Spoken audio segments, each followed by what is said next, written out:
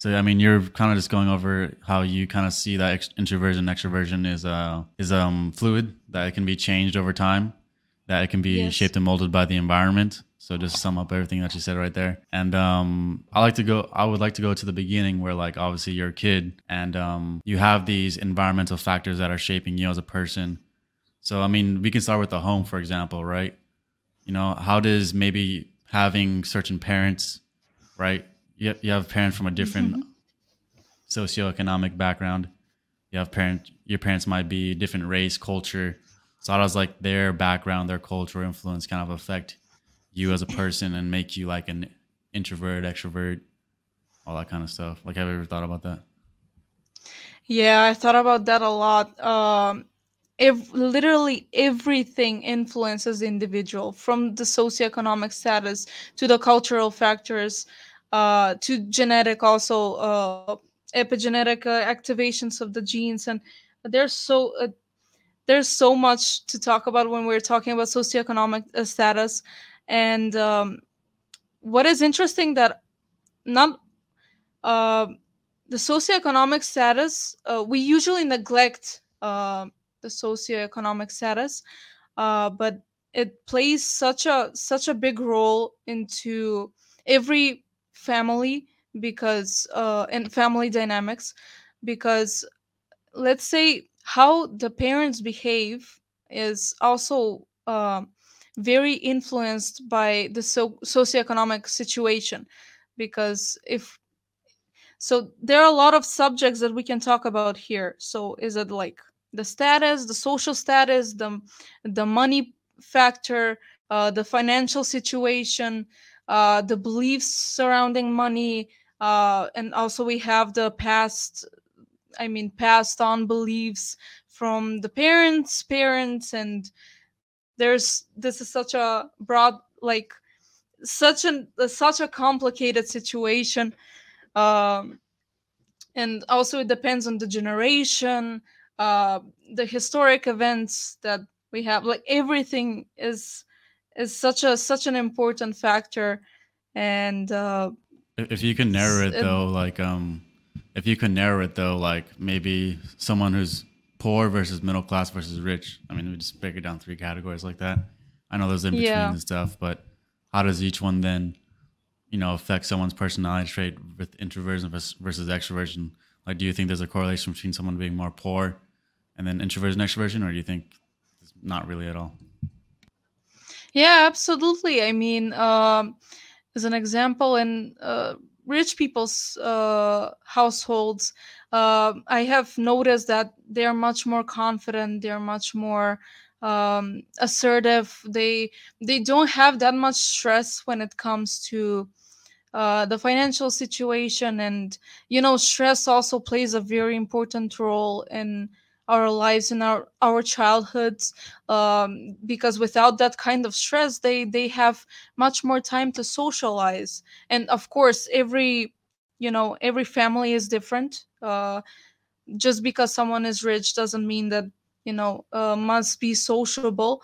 But also, what also influences, as an example, an individual from a rich family, is also the acquaintances. Like they usually rich people usually know, like, very powerful people. They have powerful connections, and that also plays a very major part into the process of socialization, and their assertiveness, their extroversion. So that's why rich people look much more extroverted than if we compare with someone who is much poor. And so what I also talked about with the person I interviewed. um, the person that I interviewed is 50 something years old, and the purpose of the interview was to see the differences between, as an example, uh, the older generations and our generations. And we were talking about this exact thing, the situation between the rich and the poor classes, let's say. And what she mentioned is that back in the day, like in Europe, and if we're talking about Yugoslavia, as a very important part of Europe. Um, a middle class existed, and that also influenced a lot of people's mentality and mental health. So in today, like, part of the reason why today's society is in such a crisis is because there is no middle class. It's either you're extremely rich or extremely poor. And that was a very interesting concept that also influences people's personalities and mental health. And as an example, back in the day, if we talk to someone who is from, let's say, workers class, um, they're not that rich, but at the same time they're from the middle class, they're not that poor. um, you'll see that there are not a lot of cases of, extremely poor people, if we're talking about this statistic, this culture from Europe. And they are very extroverted people. Like, even though they are more poor, they're very extroverted. They love talking, communicating, sharing experiences. And if we compare them, like, to people who are poor today, the difference is insane. I and I'm just like processing the same information that I'm sharing today, because that interview was very insightful, and also in that topic when we're talking about extroversion and introversion, and the societal and cultural and generational influences that we have, and the generational trauma, and all of that. So we we have like a lot of, it's it's very authentic to everybody. That's what I also wanted to point out. um as an example, to like today, because we have huge crisis in every aspect. uh the reason why mostly people are introverted is because they either weren't exposed enough to people, or they have like a lot of unsafety in their home. So they they felt like if they reach out and they are vulnerable to people, and if they depend on people, that's dangerous. So we have a lot of complex processes here that happen, and coping strategies that adapt and form, let's say, especially in middle childhood. When they start going to school, they start to social, like, we have also middle childhood is a very broad topic when it comes to extroversion and introversion, because also a lot of there are a lot of social factors, like what I read about also was gender segregation.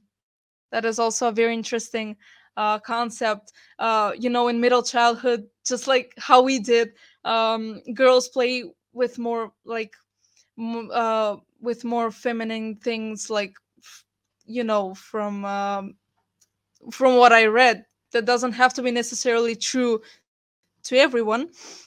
And they play in groups with girls, and boys play in groups with boys.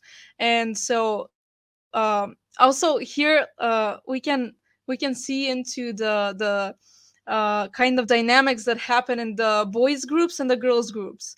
And that also can be a big influence on how extroverted or introverted someone can be. So as an example, research also suggests that when you if you're a girl and you play in a girls group, as an example, they're more secretive. They play in more, let's say, indoors and excluded places. They're less they accept new members less, and they're more excluded in a sense. And of course, there are always exceptions, but that as an information itself was very interesting, as information itself. And also, boys, as an example, in boys groups, they're proven to be like, with what I'm talking about is all research. They just researched groups, social groups in middle childhood. And boys, as an example, were they are roaring outside. They are more assertive. They love competition. They love playing outdoors more, and playing sports. And I know that this sounds kind of stereotypical, because that doesn't have to apply, to every. But what I wanted to mention, to put an emphasis on here, is there's so many interesting things that we overlook in our childhood, and how we were raised, and the gender, the generation. There are, they just influence us, and it's so complex. I love it. Yeah, so there's that, and then I'll say kind of returning back to, I guess you could say, that family structure. Um, how can like a family's value system, for example, like, and also like, I guess you could say the virtues that they hold on to. An example would Hmm. be courage, confidence, um, love, all these kind of things. How would you say that Yeah. affects introversion versus extroversion? Because like, if you have a hateful father or a hateful mother, that can definitely, that virtue of hate, or it's not a virtue, but I don't know what the word is, but hate, I for example, understand. Yeah. yeah, yeah, they it would affect someone's, I'd assume, introversion or extroversion, how they kind of outgo, or how they are. Yeah, when we're children, what is also interesting, we basically we're like sponges. We completely we learn from how our parents behave, in many ways, not only what they tell us. Yes, it's true, we adopt their values and all of that.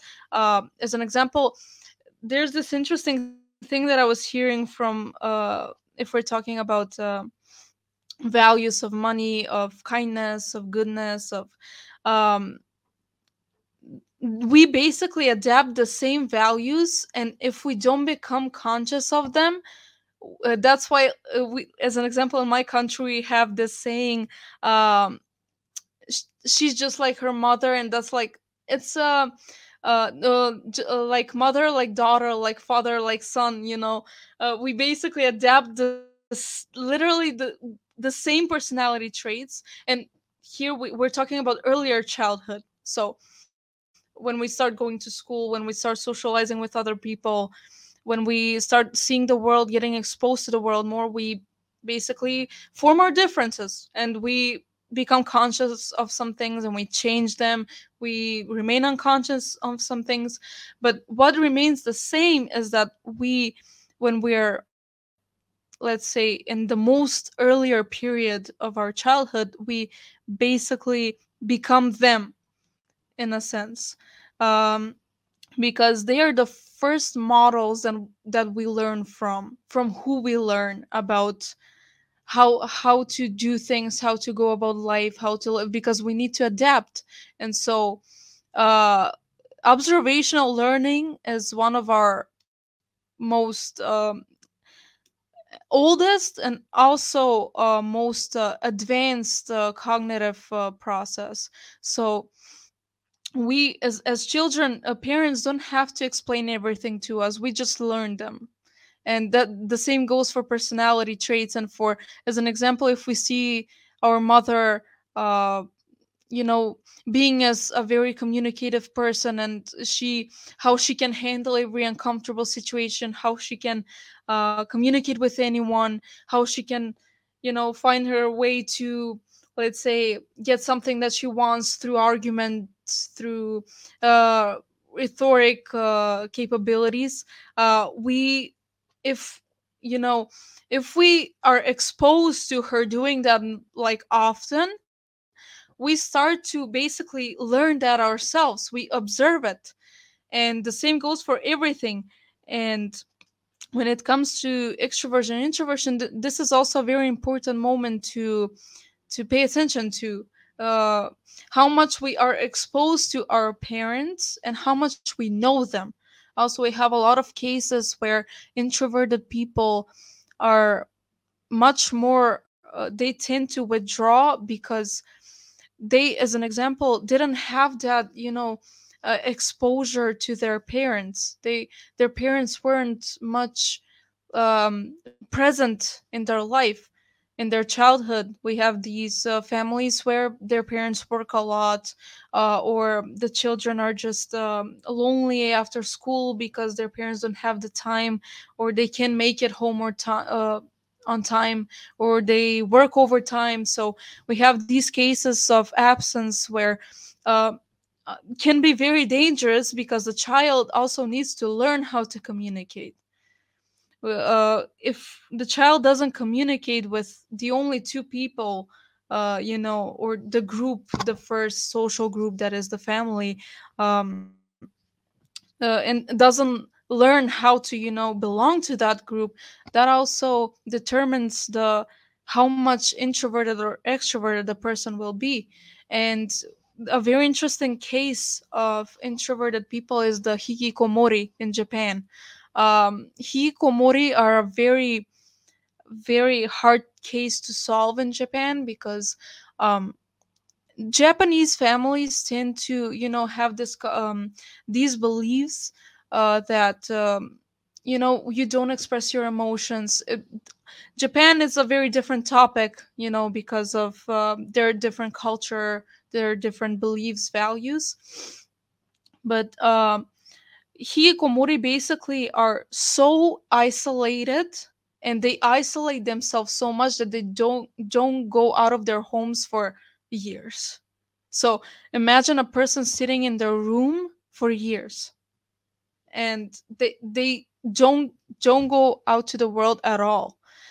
And this is a very interesting case that I want to look into because, as an example, from the cases that I've read of hikikomori, their parents didn't approve of them at all. They even disowned them because they saw them as incapable, as a failures. Like they saw them as dysfunctional, but they didn't care about to look into what caused them to behave that way, because that's a very, very extreme response of introversion. That's a very um it's a very extreme case. So yeah, we have also basically what I wanted to imply is that the presence of the parents is also a very important factor that plays into how introversion or extroversion and the levels, um and basically that's how parents are the models that we learn from, just to sum it up. And every value that we adapt is most often the value from that we have seen and believe that we have seen from our parents when we were little. That's why a lot of processes like Byron Katie's The Work, and a lot of processes involve, considering when you're working on changing your beliefs, as an example. These processes that are very famous that we use about changing our beliefs uh, are consisted of this retrospection to where your belief comes from, and what emotions also are associated with that belief. And so that makes a lot of sense, obviously, because our family is the first social group that we have, and that's a very big factor that plays into our how we behave in our adult life.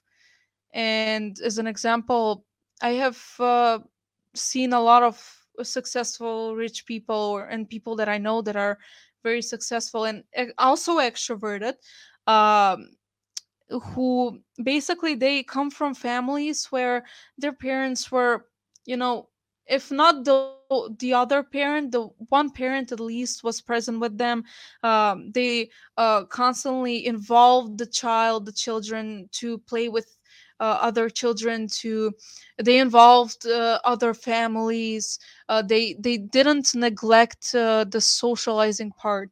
And uh, the more you don't neglect that part, the more sociable you'll become in the future. And the same goes for your child. The more you allow your child to social to to involve itself with the world, the more social it will be.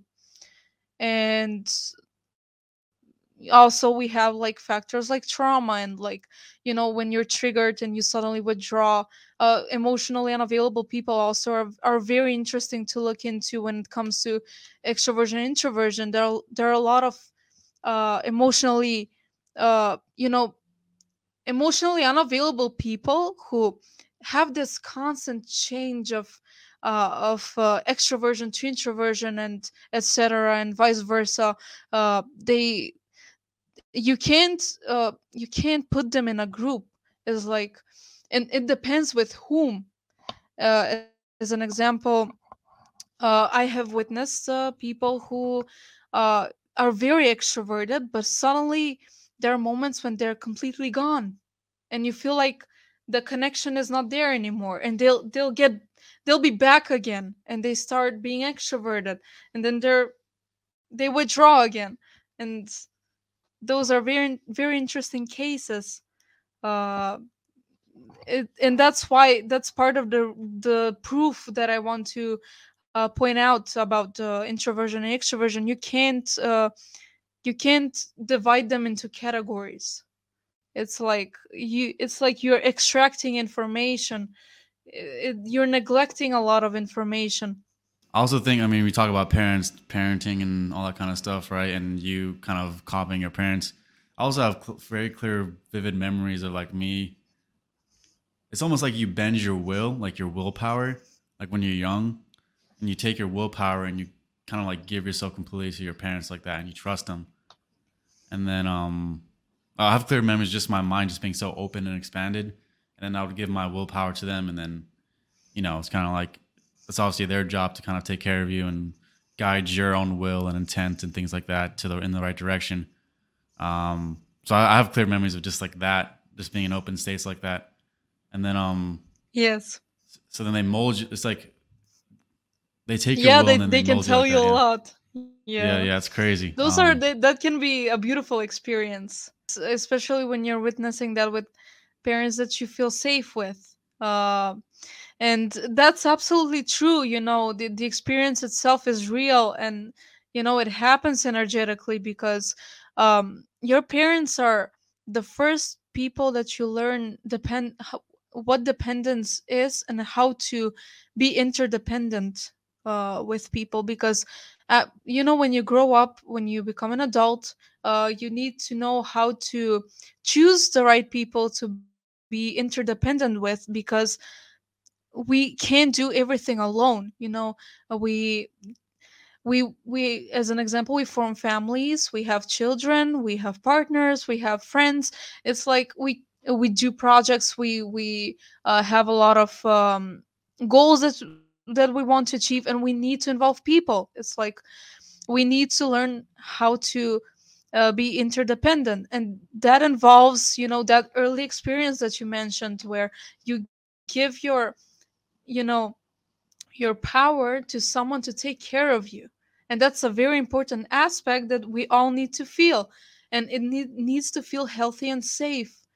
it I can't stress enough how important that is, because if you don't have that kind of a backbone, um it it becomes a big detriment in your adult life, because you become distrustful, you don't know who to trust. You constantly choose, if you're not conscious, you constantly choose the people who will prove you more and more that you can't depend on anyone. And in worst scenarios, a lot of bad things happen. You break a leg, you get a disease. It's like you'll need someone to take care of you, and there are a lot of situations that involve that. And choosing the right people is a very important aspect um, of your life, because your life is basically your connections. If you know We all think that success is a very important thing. It is a very important thing to have a goal and to reach it, but I would say connections are much more important, because you need that kind of a backbone where you give your energy, you give your power to someone else to take care of you. and the same way we did it with our parents. And we all do that when we're children. We like it or not, we're born without knowing how to walk, how to eat. We need to be dependent on our parents. It's like we can't do that on our own. And this is why uh, a lot of trauma experts and therapists and psychologists put emphasis on, you know how much how important and uh how should I say it, how much of a foundation your parents are, as mostly as when we're talking about the safety aspect and the connection with your parents. And uh it needs to be that has to be a beautiful experience where you give your how should I say it, your energy and your power to your parents, and they actually, they don't abuse it, they take care of you. It's just, that's such a beautiful safety to experience. And it's very necessary for everyone without any exception. That itself just, you know, defines your future, literally. um, it defines you as a person in the future. That experience is like an imprint of your goals, your life. A lot of our goals that involve success are actually goals also associated with what kind of connections we want to have. As an example, if you want to be a singer, part of your reason why you want to be a singer is because you feel important and you want people to see your excellence, and that's normal. Or a lot of if we see a lot of comedians as an example, they love to be the center of attention because they love being the clowns. They feel that kind of confidence, the kind of assertiveness. They want to make you laugh. It's like that's just, it's normal. You want to feel important, you want to feel seen. And but also, here comes the shadow part of that aspect. We all A lot of people want to achieve success because they want to feel needed and important. And this comes from the lack of what I just talked about, the lack of connection with your parents, the lack of communication, the lack of the absence. They're not that present in your life. Or um, abuse. We have a lot of factors here that, just like everything, when we decide to do something, everything has a shadow reason why and a light reason why. And as an example, why I love helping people, is the light reason of that is because, it makes me feel needed, which comes uh, from a place of wanting to be accepted. And my shadow reason used to be, uh, I neglected myself a lot. And I'm just giving myself as an example here. I neglected myself a lot because in my family, I was the one forced to be the psychologist and to solve all of their problems. And so that was the shadow reason. Because I was running away from myself, I always put emphasis on others and wanted to resolve other people's problems instead of resolve my own problems. And until now, that was my shadow reason. And then, when you become conscious of that, you decide what to do with that information. uh you when you become conscious of that shadow reason, it automatically changes because you have something to do about that. As an example, in my situation, when I became aware that I solve other people's problems too much because I'm running away from myself, my decision was to not run away from myself, to set a limit to how much I want to help people as a psychologist, and how much I want to help myself, and to set a boundary. And yeah, this is what I was talking about. I wanted to share a lot of things about this topic when it comes to, primary connections and uh, the dependence on our parents, how much it's actually important, and so on. So I hope I answered the question well.